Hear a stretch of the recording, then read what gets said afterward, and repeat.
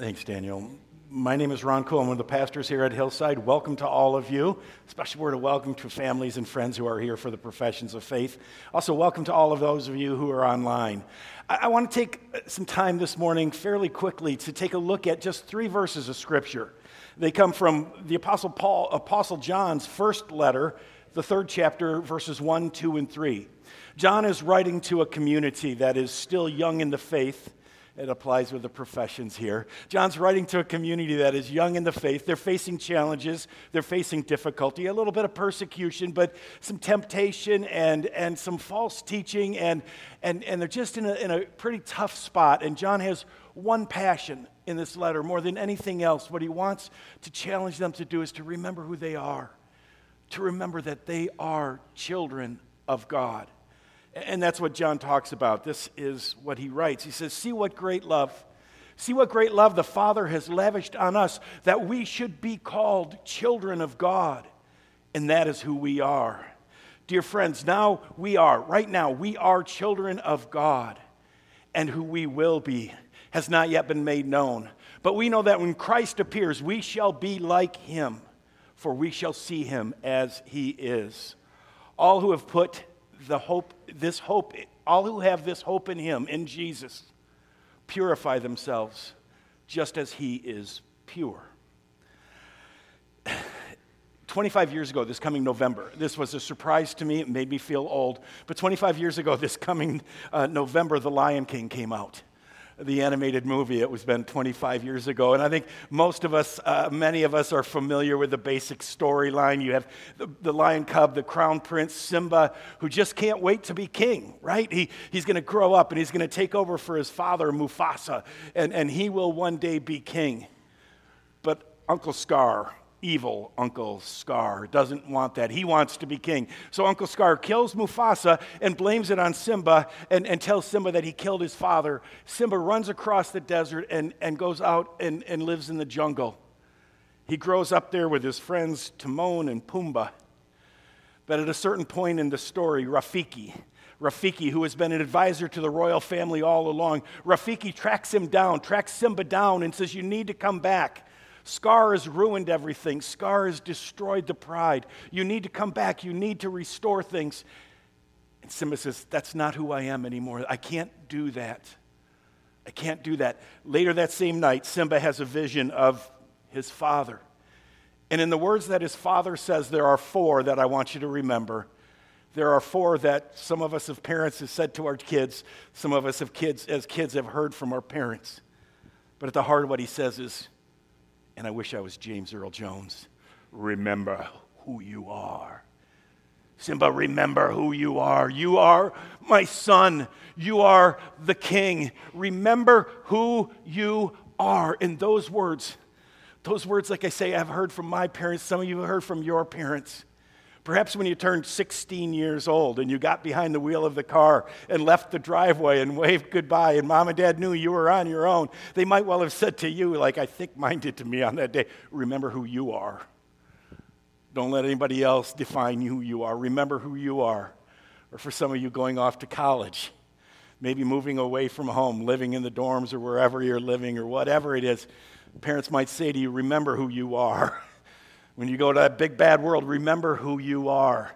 And we say that to our kids, and our parents say that to us because we know the world around us is constantly telling us who we are, constantly lying to us about who we are. And it's often very inconsistent. On the one hand, we're sometimes told that we are the most important person who has ever lived. We are the center of the universe, and it is indeed all about us. Sometimes we're told that we're the opposite. We're nobody. We're nothing more than an accident in a soulless, heartless universe. Just the product of some mindless evolution thing that happened. And you are an accident, and you will be an accident, and you are nothing and nobody. Sometimes the world around us tells us that we're perfect just the way we are. Everybody else is wrong. We are fine. We are perfect. Everything we want is right, and we are perfect just the way we are. Sometimes the world around us tells us that we are worthless losers. Sometimes the world tells us that we are the masters of our own destiny. We are in control. We can become anything we want to be. Sometimes the world around us tells us that we are all alone. And so this morning, what I want to do more than anything else is to say to each and every one of you, but especially to those of you making profession of faith, I want to say, remember who you are. If you are in Christ, remember who you are. That's what John is talking about to that community that he's worried about. He says to them, see what great love the Father has lavished on us, that we should be called children of God. Children of God. That's who we are. We are children of God. If we are in Christ, we are children of God. And this might sound strange, but my prayer is that each and every one of us, and if we could learn to do this, maybe first thing in the morning and the last thing at night, if we will just remind ourselves, I am a child of God. When we find ourselves under pressure, I am a child of God. When we find ourselves attacked by somebody else, I am a child of God. Remember who you are and live out of that identity. That, friends, is so important. In a world that tells us we're nobodies and nothings, in a world that tells us we are above all else, both are wrong. We are children of God. And I want to unpack that for just a few minutes this morning. Take just a little bit. I want to say 4 things about this. For each and every one of us, no matter what age we are, to wake up and say, I am a child of God, it means 4 things. The first thing it means is that we're dependent. All of us. That's what children are, right? Children are not adults. Children are not the ones who are in charge. Children are dependent. They need mom. They need dad. Children, and each and every one of us is a child. And one of the most important things that you need to learn in your life is that we are not as strong as we think we are. You're 17, 18, 19, 20, 21 years old, and you think you can do anything. I thought so. I was pretty sure I could do whatever I wanted to do.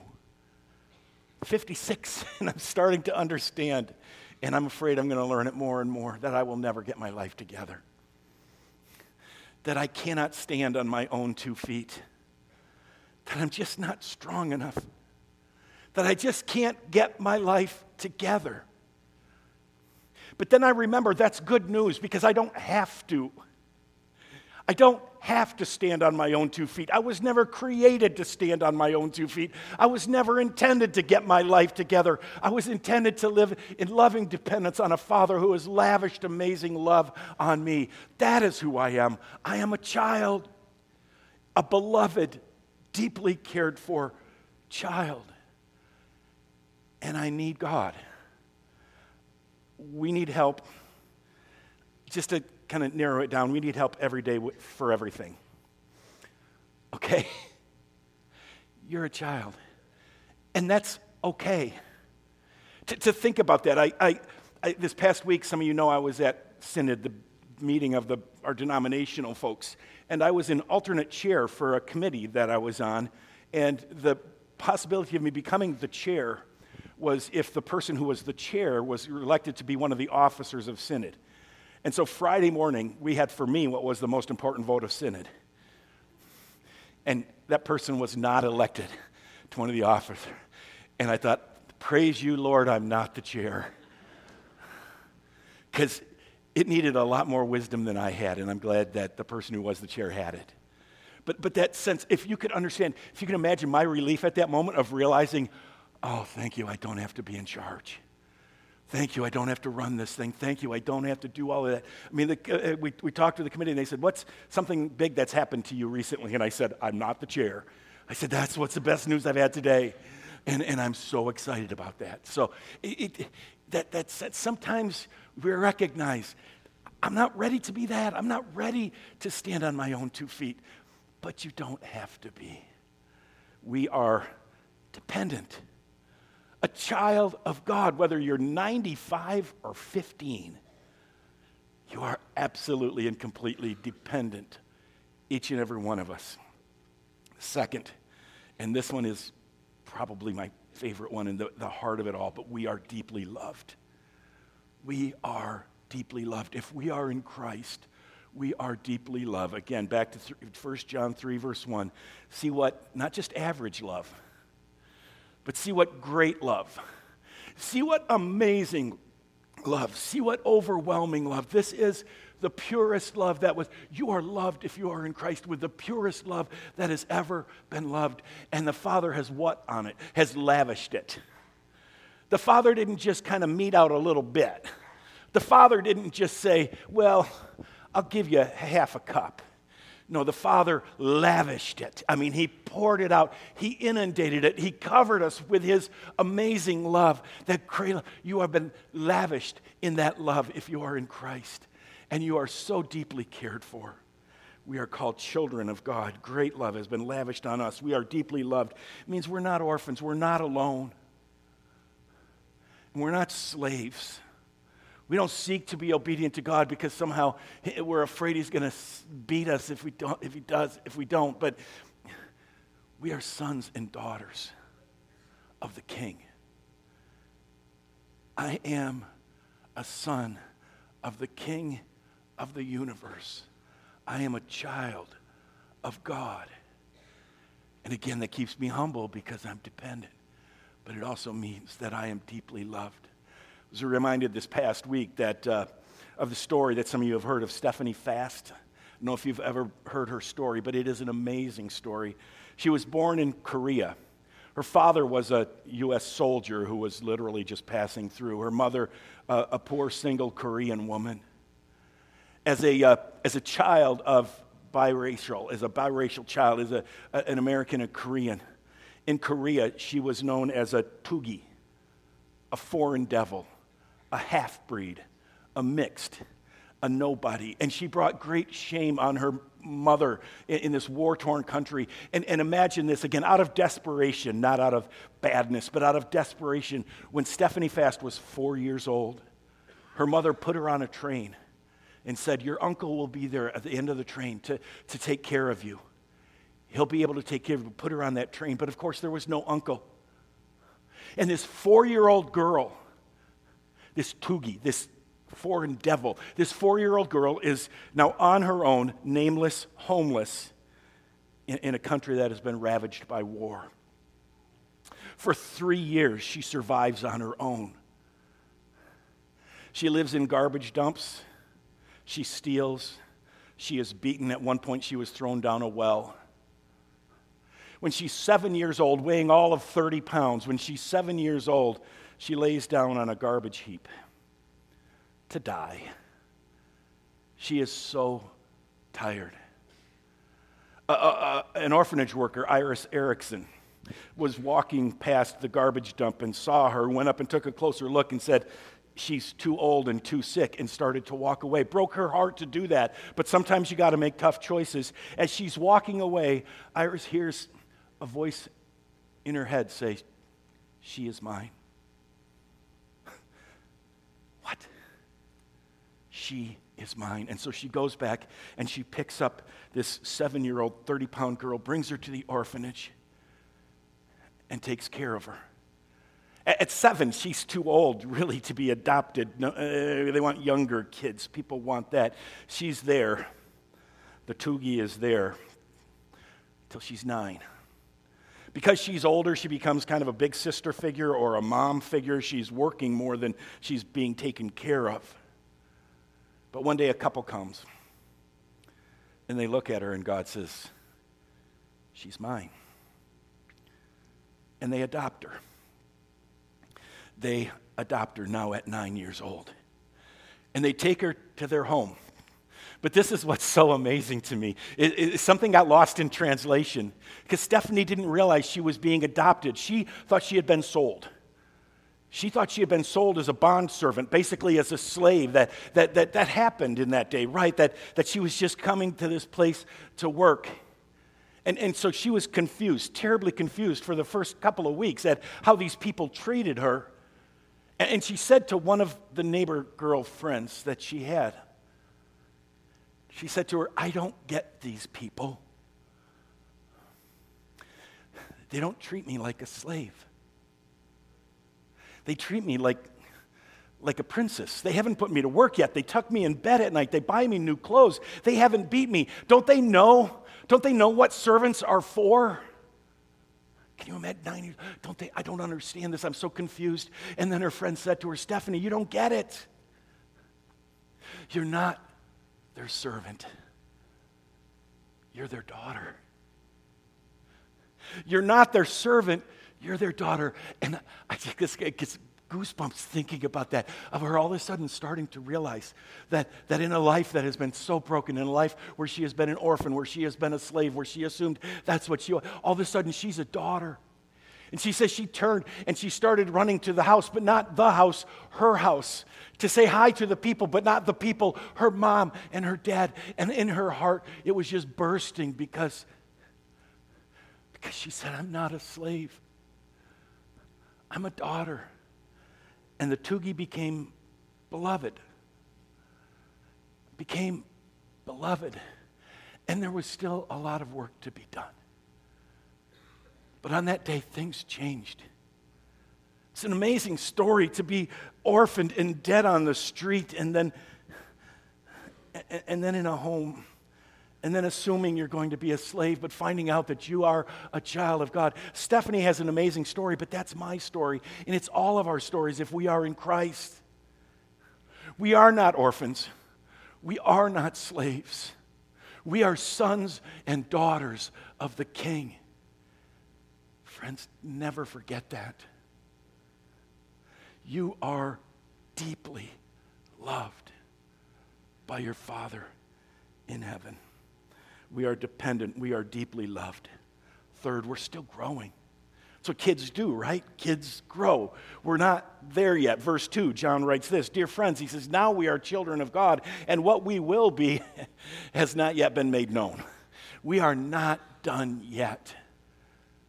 But I tell you this, we know that when Christ appears, we shall be like him, for we shall see him as he is. And that's true for all of us. We're still growing.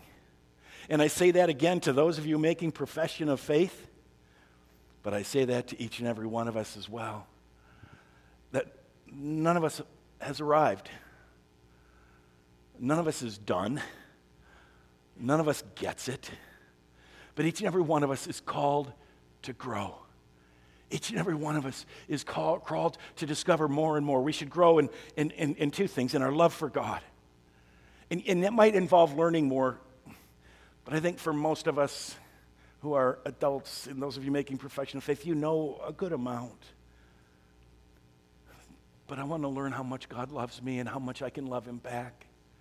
I want to deepen that relationship. I want that relationship to become more real than any other relationship in my life. I want that relationship to drive me. I want that relationship to protect me. I want that relationship to comfort me. I want to grow deeper and deeper in my love for God. And I pray you do too, friends, because you're a child. And your daddy is amazing. And your big brother is something else. Grow deeper in our love for God and grow deeper in our love for our neighbor. I want to learn to be like Jesus.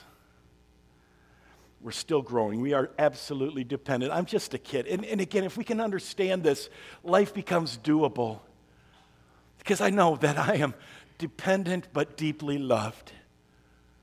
And I am growing but deeply loved. And finally, the fourth one, we're called to be different. Verse 3, John writes this, all who have this hope in him, all who have their hope in Jesus, purify themselves just as he is pure. All of us who have put our hope in Jesus Christ, we purify ourselves. For John, purifying ourselves means several things. It's to fight against the sin in our lives. To purify ourselves is to recognize, John talks about the world, about the stain of the world, the selfishness that is all around us. And we want to become more like Jesus. It's to fight against the sin in our lives. It's to become more and more like Jesus. And it's to be different. And this one again, when you are wherever you are, the world says if you're a business person, then this is how you must behave. And so many of you are so good at it, but I want to encourage you in it, saying, no, I'm a business person, but more importantly, I am a child of God. And I will be like him. You're a student, and this is what students do. You're 21, and this is what 21-year-olds do. Yeah, I'm 21, but I'm a child of God. And this is what we do in our family. This is how we live. We are called to be different. We are dependent, each and every one of us. We are deeply loved. We are still growing, and we are called to be different. To those of you making profession of faith, hear me well. Remember who you are. To your parents and your grandparents, remember who you are. To those of you who are 8, remember who you are. You are a child of God. And that doesn't mean everything is easy, but it means he will never let you go in life or in death. You are dependent. You are deeply loved. You are growing. And you are different. Remember who you are. Let's pray together. Father, the world tells us we're consumers. We are what we own. We are what we have. The world tells us we're just animals. The world tells us all sorts of things, that we are greatest. Help us to recognize that there is nothing more amazing, nothing more beautiful, nothing more powerful than being what you have invited us to be through Jesus Christ, and that is to be your children, sons and daughters of the King of Kings. And so, Father, now as we go to this profession of faith, as these young people stand before us and say, I am a child of God, may each and every one of us be able to join them in saying, so am I. So am I. We pray this in Jesus' name. Amen. In a moment, we're going to welcome some young people on stage. They're going to make profession of faith. But before we do that, just want to let you know what profession of faith here at Hillside looks like. It's a little bit different. We don't do a class. While we're confident that we could host a class and they would learn everything that they would need to learn to make profession of faith, we think that sometimes a relationship can be a little bit more formational and important. So each young person that's going to be on stage this morning, they have handpicked an adult mentor in this congregation, maybe someone they've known for a while, maybe someone they don't know. But them and that mentor have gone through an 8-week process where they've gone through a curriculum together, relearning and sometimes learning for the first time some basics of the Christian faith. And from what I've heard over the last almost 7 years I've been here, the testimonies I've heard is that this process is usually just a great blessing to both the mentor and the mentee. And so we have a video this morning just highlighting how this process has blessed them. And as the video plays, you guys can come up on the stage who are making profession of faith.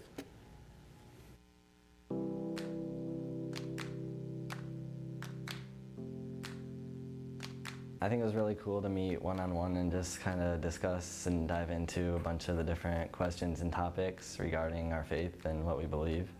And it was really cool to get just a different perspective on those various topics as well.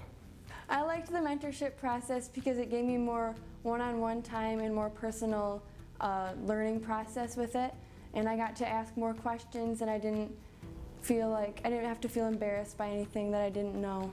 Just like meeting with my mentor, and that really, like, the conversations we had and like just reading it on my own really helped me like establish like what I already knew, and like that made me feel a lot better about like doing this, and it was really a good time.